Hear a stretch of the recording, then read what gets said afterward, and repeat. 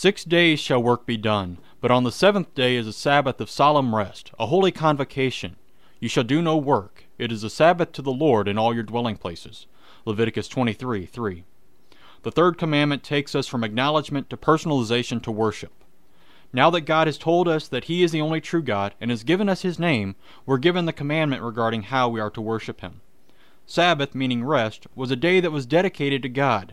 Anyone caught not dedicating the day to God was put to death. Why? Because the refusal to set aside time for God shows a refusal to let God reign in the heart.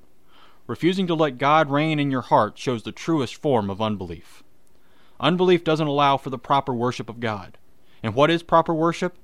When we fear, love, and trust in God, so that we don't despise preaching in His Word, but hold it sacred and gladly hear it. That's proper worship.